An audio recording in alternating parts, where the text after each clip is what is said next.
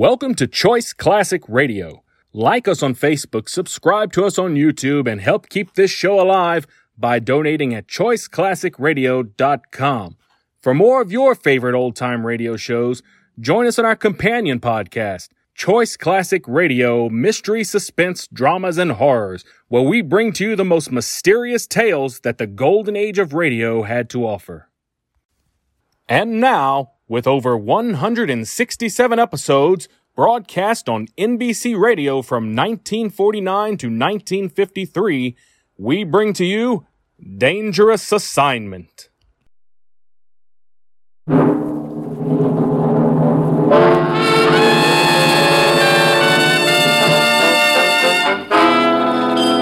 Dangerous Assignment. Transcribed, starring Brian Donlevy as Steve Mitchell.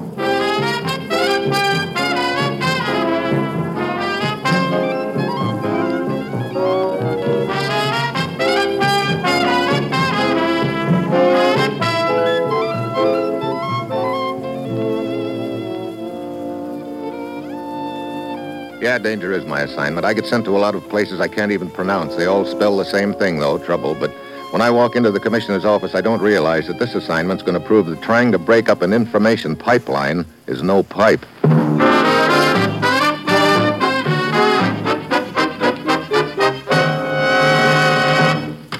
Morning, Commissioner. You sent for me? Steve, you've an appointment to meet someone at the railroad station in Oslo tomorrow night. Blonde or redhead, Commissioner? Never mind. With my luck, it'll probably turn out to be a white-haired old gentleman. His name is Thorson, and he won't be expecting you. So what do we want with him? He'll be carrying a set of blueprints, Steve. Blueprints of a top-secret electronic computer unit designed by American technicians for the Navy's guided missile program. Are we sure he'll have the prints with him? Yes, we got that information from the man who stole the prints a week ago, Frank Amory. After what happened to him last night, he's been more than willing to talk. Oh? Oslo police found Amory in an alley, 3 bullet holes in him. Fortunately for us, he's managed to stay alive. Sounds like the old double cross, huh? Bullets for the payoff. Looks that way, Steve. Get over to the hospital in Oslo and talk with Amory. Get the information you need and grab Thorson. It's vitally important we recover those blueprints, Steve. Well, that's it. You've got your assignment. Good luck.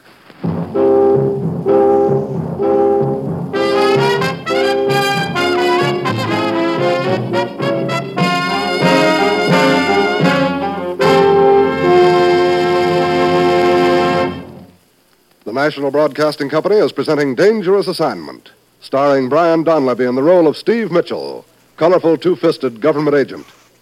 At all those places of the world where danger and intrigue walk hand in hand, there you will find Steve Mitchell on another Dangerous Assignment. Here's a reminder about Thursday's entertainment schedule on most NBC stations. Yes, there's comedy fun with Robert Young, starring in Father Knows Best. Roy Rogers brings you Western adventure and songs from the Double R Bar Ranch in Paradise Valley. Ralph Edwards presents another mad and merry session of Truth or Consequences. Then Eddie Cantor recalls his years in the entertainment world during his show business show. And Judy Canova invites you to mythical Cactus Junction for 30 minutes of fun. Yes, it's an enjoyable evening of great radio entertainment, so be sure to hear it all. Thursday night on the NBC Radio Network.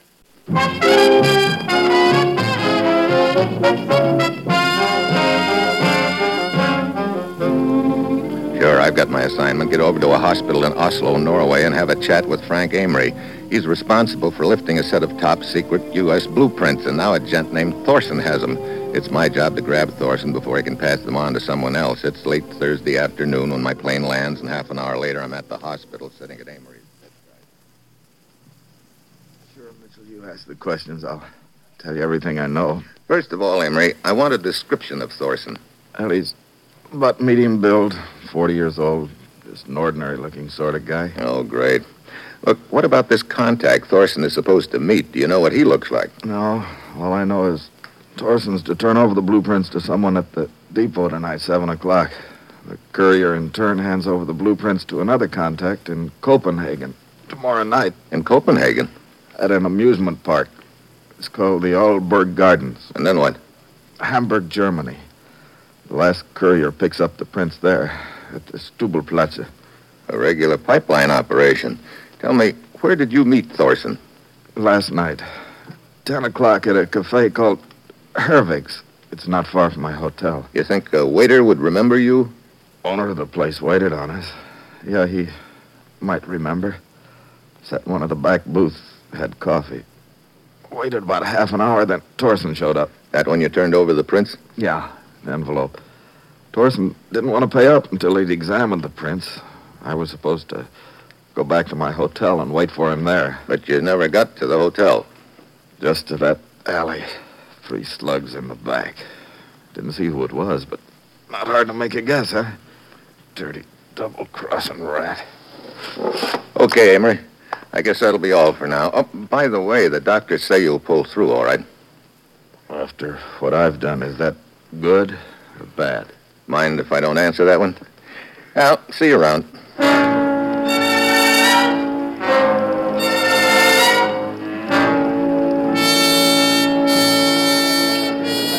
Good evening, sir. Alone? Yeah. This way. I have a table. Skip it for now. I want to make a little conversation with the owner of this restaurant. I am the owner, sir. Carl Hervig at your service. I'm Steve Mitchell. My credentials. Oh, I see. How may I help you? How's your memory? Excellent. A most valuable asset in my work. Yeah. You had a customer last night, an American. Tall, blonde hair, wore rimless glasses. Yes. Yes, I seem to remember. I waited on him myself. Coffee. Do you remember the man who joined him at the table? Medium build, around 40?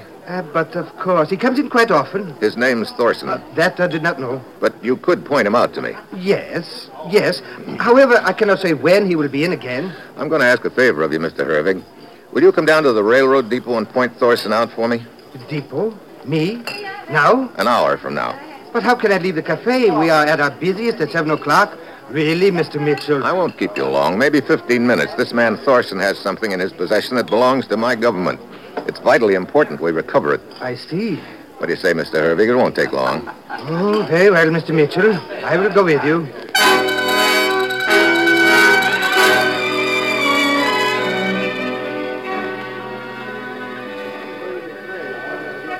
It's 10 minutes of 7 when Hervig and I pull up at the railroad station. We take up a position near the main entrance, and Hervig starts giving the crowd the once-over. No sign of Thorson. 7 o'clock. Still he hasn't put in an appearance. A few minutes later, Hervig tugs at my sleeve. There, Mr. Mitchell. There he is. Thorson. Where? The bench near the magazine stand.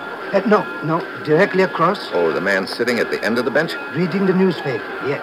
That is your man. Look, he's getting up. Moving away? Headed for the side entrance. You wait here, Hervig. I move quickly through the crowd, angle toward the side entrance, and I keep my eyes on Thorson all the time. Then something peculiar happens. Thorson must be equipped with built-in radar. He turns around suddenly and looks straight at me. Then he ducks out fast. I take after him on the double, catch up halfway down the block. Hold it, Buster. Let go. Let go, I say. Not a chance. Let go or I kill you. Drop it. Drop it. I kill you. Okay, Buster. Yay! Sorry, Thorson, but you asked for Mr. it. Mitchell, are you all right? Yeah, sure. What happened? He's just sleeping off a left hook. I didn't like the way he was waving that knife around. Now, let's have a look in his pockets. Not in his overcoat. What made him run, Mr. Mitchell? He did not know you, did he? Instinct, I guess. Like the jungle animals, sensing danger. Some of these guys can spot the law a mile away. That's strange. You did not find what you expected? Envelope's not on him. Wait a minute. This newspaper. He was reading it at the depot? Yeah, the London Times. He probably bought it there from the girl at the magazine newspaper stand. A most attractive young lady. I could not help but notice her. So? So I want to check something. Keep your eyes on Thorson here. Think you can handle him? A simple matter. I will sit on him. I get back to the newspaper stand at the depot, but the blonde isn't there. I step to the other side of the counter. A cigarette is still burning in an ashtray, and on the wall nearby, dangling on a nail, is a coat hanger. It's rocking back and forth. Looks like the blonde has made a hasty departure. I hurry out into the street, catch sight of her just as she steps into a car. Before I can flag down a cab, she's disappeared into the traffic. I go on back to Hervig. He's still sitting on Thorson's chest. A good crowd has gathered by now, including the law. I fill the police lieutenant in on what happened. And what do you propose to do now, Mr. Mitchell? My best bet is to push on to Copenhagen and grab her when she shows up to turn over the envelope to the next courier. We can notify the authorities in Copenhagen if you wish. Yeah, do that. Send a description of the girl and have them put a couple of men at the amusement park, the Alborg Gardens, until I get there.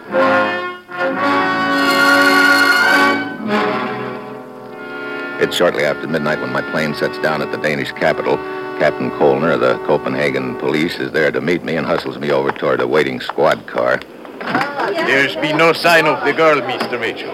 My men were at the park until it closed for the night, about an hour ago. I didn't figure she'd beat me down here. Traveling by plane would be too risky for her. There is a possibility she could be making the journey part of it at least along the Swedish coast by auto or train.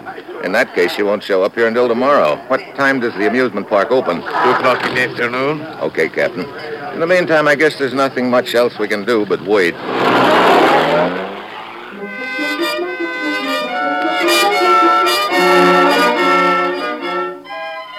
I check in at a hotel not far from the amusement park, and the next day Captain Kolner picks me up shortly after 1 in the afternoon. We hustle over to the Alborg Gardens, take up a position not far from the entrance, and settle down to wait. Turns out to be a long wait all afternoon. Finally, just after nightfall, the girl shows up. Kolner and I tag her inside the grounds. Look, Captain, we'd better split up. I don't want to get too close. She's apt to recognize me, but she doesn't know you. Well, why not pick her up right now? I'm afraid of it. After what happened at the railroad station in Oslo, she might be playing it safe.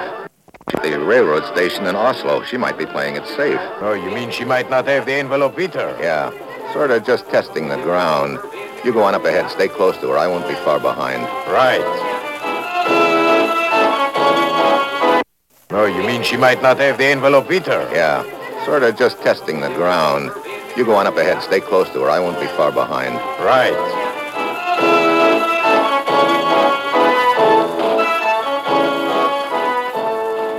Kolner moves up within a few feet of the girl, and I follow at a safe distance. She just goes on strolling casually through the grounds, paying no particular attention to anything or anyone. 10 minutes later, she pulls up at the skating rink, sits down at a bench, and lights a cigarette. After a few drags, she flips it away, gets up, and starts in my direction. I have to duck out of the way fast. I slip into a narrow, dark passageway between 2 buildings, and that's when it happens. Something cracks me hard over my ear, and I sprawl headfirst into the weeds.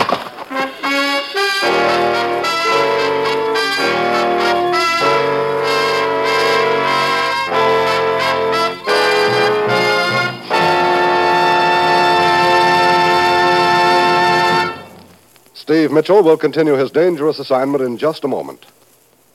If you're one of the millions of Americans who daily drive their cars on our streets and highways, this message is for you.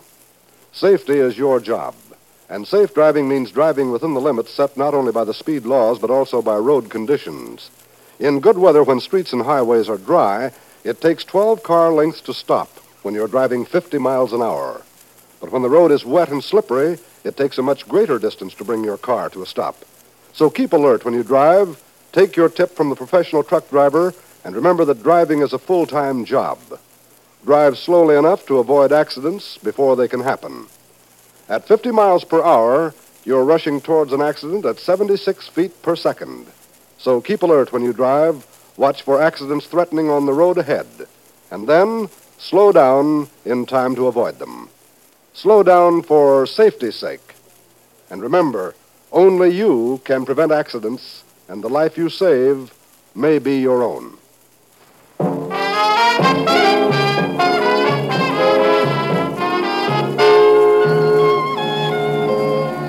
Now back to Dangerous Assignment, and Brian Donlevy as Steve Mitchell.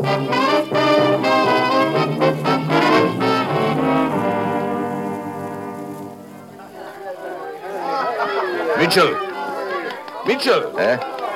Oh, Captain Kolner. Are you all right? Yeah, just a conk on the noggin. Did you see who hit you? No. He was between these 2 buildings in the dark. Looks like the girl's got a little helper in the deal. Hey, what happened to her? I've been watching her. She's over by the gate. Wait, she's just leaving through the gate. Come on.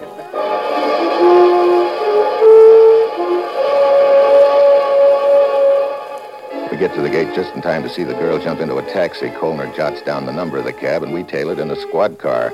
The girl gets off at a hotel. At the desk, we learn her name is Neela Vastrik. I figure I can't afford to wait any longer to close in, so we go on up to her room.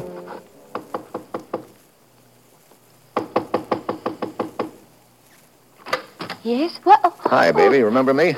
get out of here. We wish to question you. Who are you? I have never seen you before. Don't give me that. You saw me chasing a guy named Thorson at the railroad station in Oslo. That's why you took off from the newspaper stand in such a hurry. I do not know what you are talking about. No, then let me refresh your memory.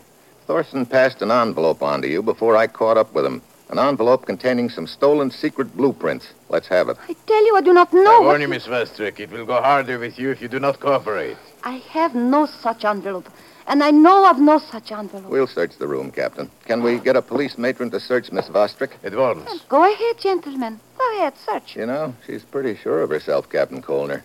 That could mean she's already passed it on. Yes, but I'm certain she did not contact anyone at the amusement park. Wait a minute. The cab driver who picked her up and brought her here to the hotel. Of course. What cab driver? I do not know any cab driver. No, well, we'll soon find out. Captain, you got the number of the cab, haven't you? Yes, sir, I have. I wrote it down. We can find his address from the cab company. Come on. We'll put Miss Vastrick on ice at headquarters and then pay that cabbie a little visit.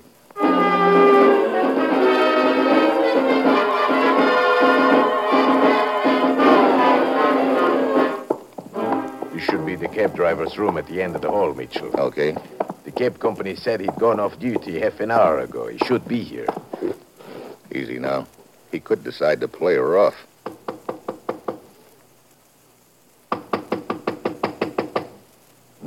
Got a passkey? Yes, sir. Better use it.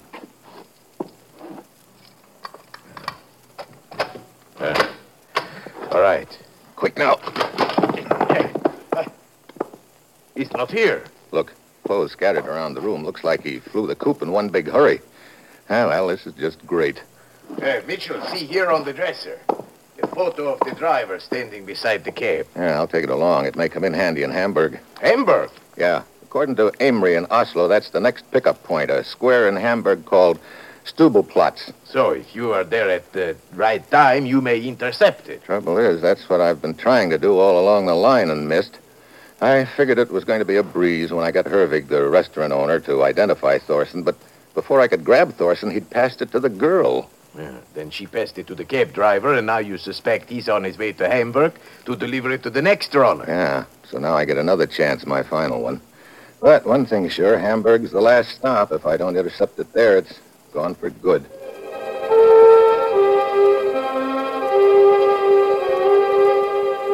On checking the cab driver's photo at headquarters, we learn he's wanted for questioning in connection with a political killing, so Captain Colner decides to accompany me, which is good news to me because right now I need all the help I can get. It's after midnight when we arrive in Hamburg. We head for the Stubelplatz, a square with benches and a fountain in the middle. At one end of the square is a large cathedral with a clock and a bell tower. 2 a.m. You think the driver could have beaten us here, Mitchell? I don't see how. We moved fast when we found out he'd cleared out of his room in Copenhagen. True. And the military plane got us here to Hamburg faster than a civilian airliner. That's right. We should be in time, all right. And this bench is partially hidden by the trees. From here we can see the whole square, so looks like we might as well get comfortable.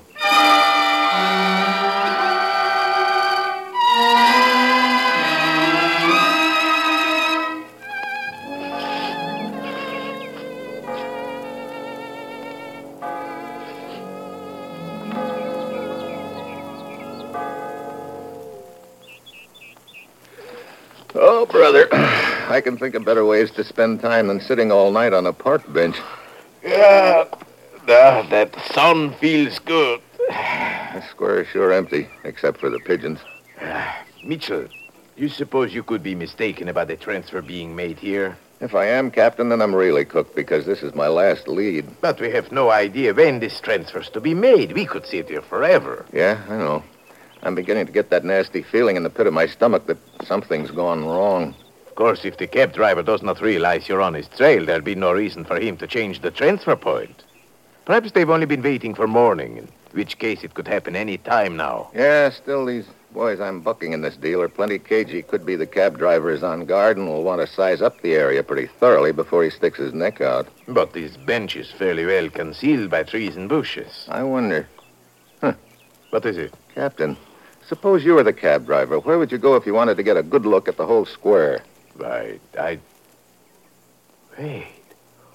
The bell tower of the cathedral. Sure, a bird's eye view. Just a hunch, but I'm going to follow it up. Captain Colner stays put while I ease out of the square. I circle the block, come up behind the cathedral, and slip in a side door.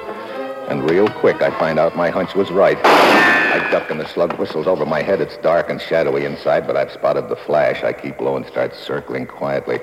Pretty soon I spot the cab driver over against the wall near the narrow stairway which leads to the bell tower.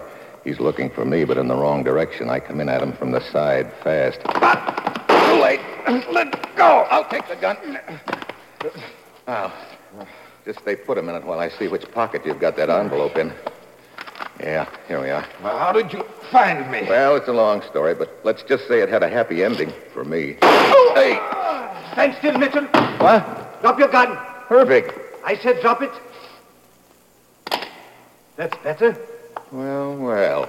So the restaurant owner who was so willing to help by identifying Thorson at the Oslo depot turns out to be the big boy in the deal. Exactly. You and Thorson were in it together, but you decided to give him the double cross just like he gave Amory, huh? Not bad. Thorson and I were not working together. I see. Well, it makes more sense that way. You know, that probably means you shot Amory. Yes. Sure. You figured on getting the envelope from him, but he'd already passed it to Thorson, who didn't even know Amory had been shot. That explains why they didn't change the location of their transfer points. Unfortunately, Thorson had left the scene before I could catch up to him. So when I came in your restaurant with a lead on where he might be, you decided to play along with me, hoping I'd lead you the envelope. And now you have. You'll be happy to know I can sell it for quite a lot of money. Hand it over, Mitchell.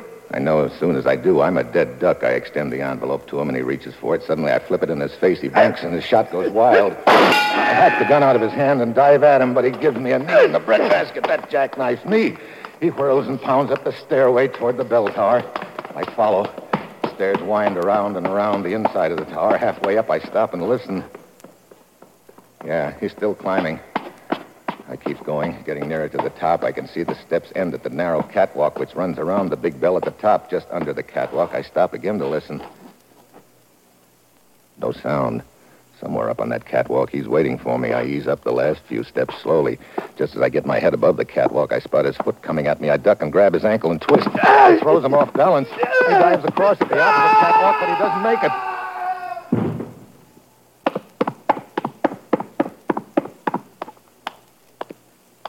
Mitchell, is that you? Yeah, Captain. Oh. And the envelope? Right here, lying beside what's left of Hervig. So the pipeline is broken, eh? Yeah, or you might say it just fell apart.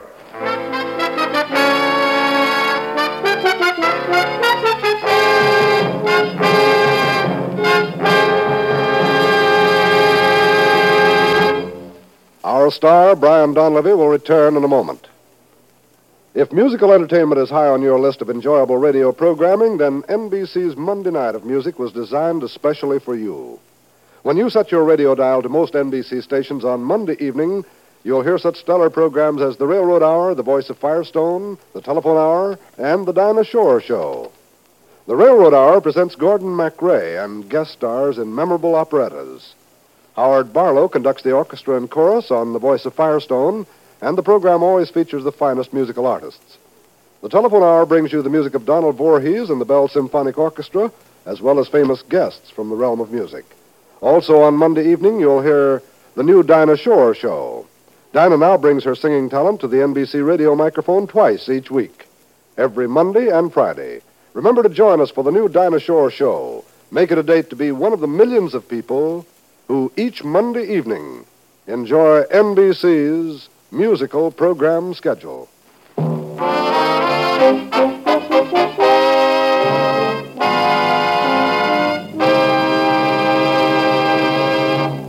Next week, Havana, a gay party and a cheerful little murder. And that will be Steve Mitchell's dangerous assignment next week.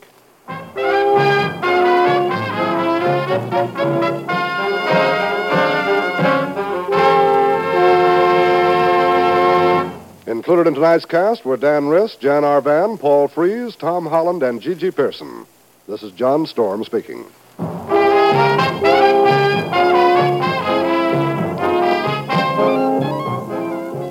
Dangerous Assignment, starring Brian Donlevy as Steve Mitchell with Herb Butterfield as the commissioner, is written by Bob Reif and Adrian Jondeau and is directed by Bill Karn. Be with us again next week at the same time when Brian Donlevy, starring in the role of Steve Mitchell, will embark on another transcribed dangerous assignment.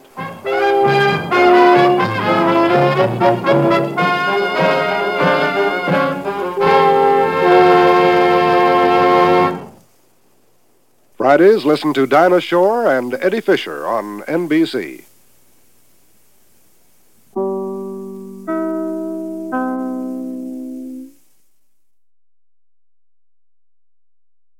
That concludes today's episode. We'd like to thank you and remind you to donate at choiceclassicradio.com. Remember, your donations make episodes like this possible.